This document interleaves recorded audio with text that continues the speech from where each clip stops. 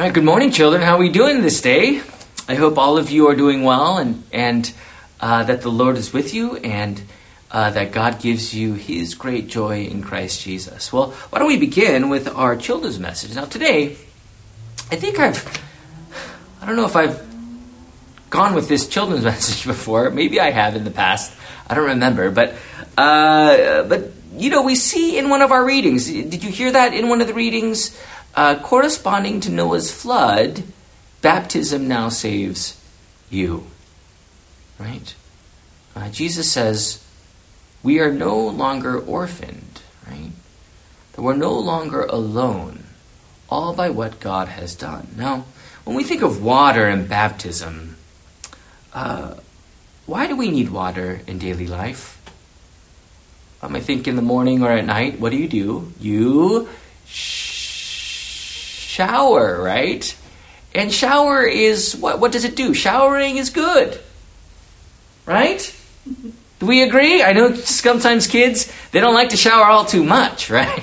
I know with my kids, there are some times where I really have to repeat how much you need to go shower right now, right? To remove that dirt. Just imagine if you didn't shower for a couple days. Oh man, you would be a smelly mess, right? But no, we shower, we use water. You know, when you have dirty dishes, what do? You wash the dishes.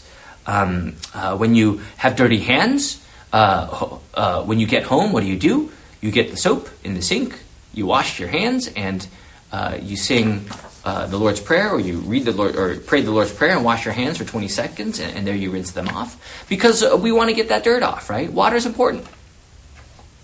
But baptism is even more than that, as it says in our readings today. It cleans you.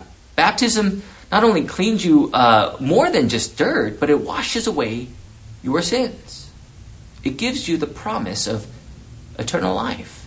Baptism saves you. At the end of the day, kids, when you talk about who I am as a child of God, our faith, what we trust, is what God has given to us. Jesus and his death and resurrection, right? Dying for our sins, rising on the third day. And there too, as Jesus says, go baptize all nations, making disciples. There we are saved, right? There we are saved and washed clean from every one of our sins. And every day we go to the baptism that God has given to us, knowing full well that is where God has called us in. That is where he has gathered us into his kingdom. As we know there in our baptism, we are children of God. Water, word, promise, God, Father, Son, Holy Spirit, forgiveness, eternal life, salvation, all given to you by our great and gracious Lord. This is who you are. That is where your trust is, friends. And what a great God we have as we live under his name. Let us pray. Dear God, thank you for this day. Thank you for your word. Lord, I know that I'm a sinner. But you, O Lord, by your grace, has come to save me from my sin through Jesus Christ. Bless me in the water and word of my baptism, where you called me into your name. Thank you, O Lord, for your grace. We pray all this in Jesus' name. Amen. Amen.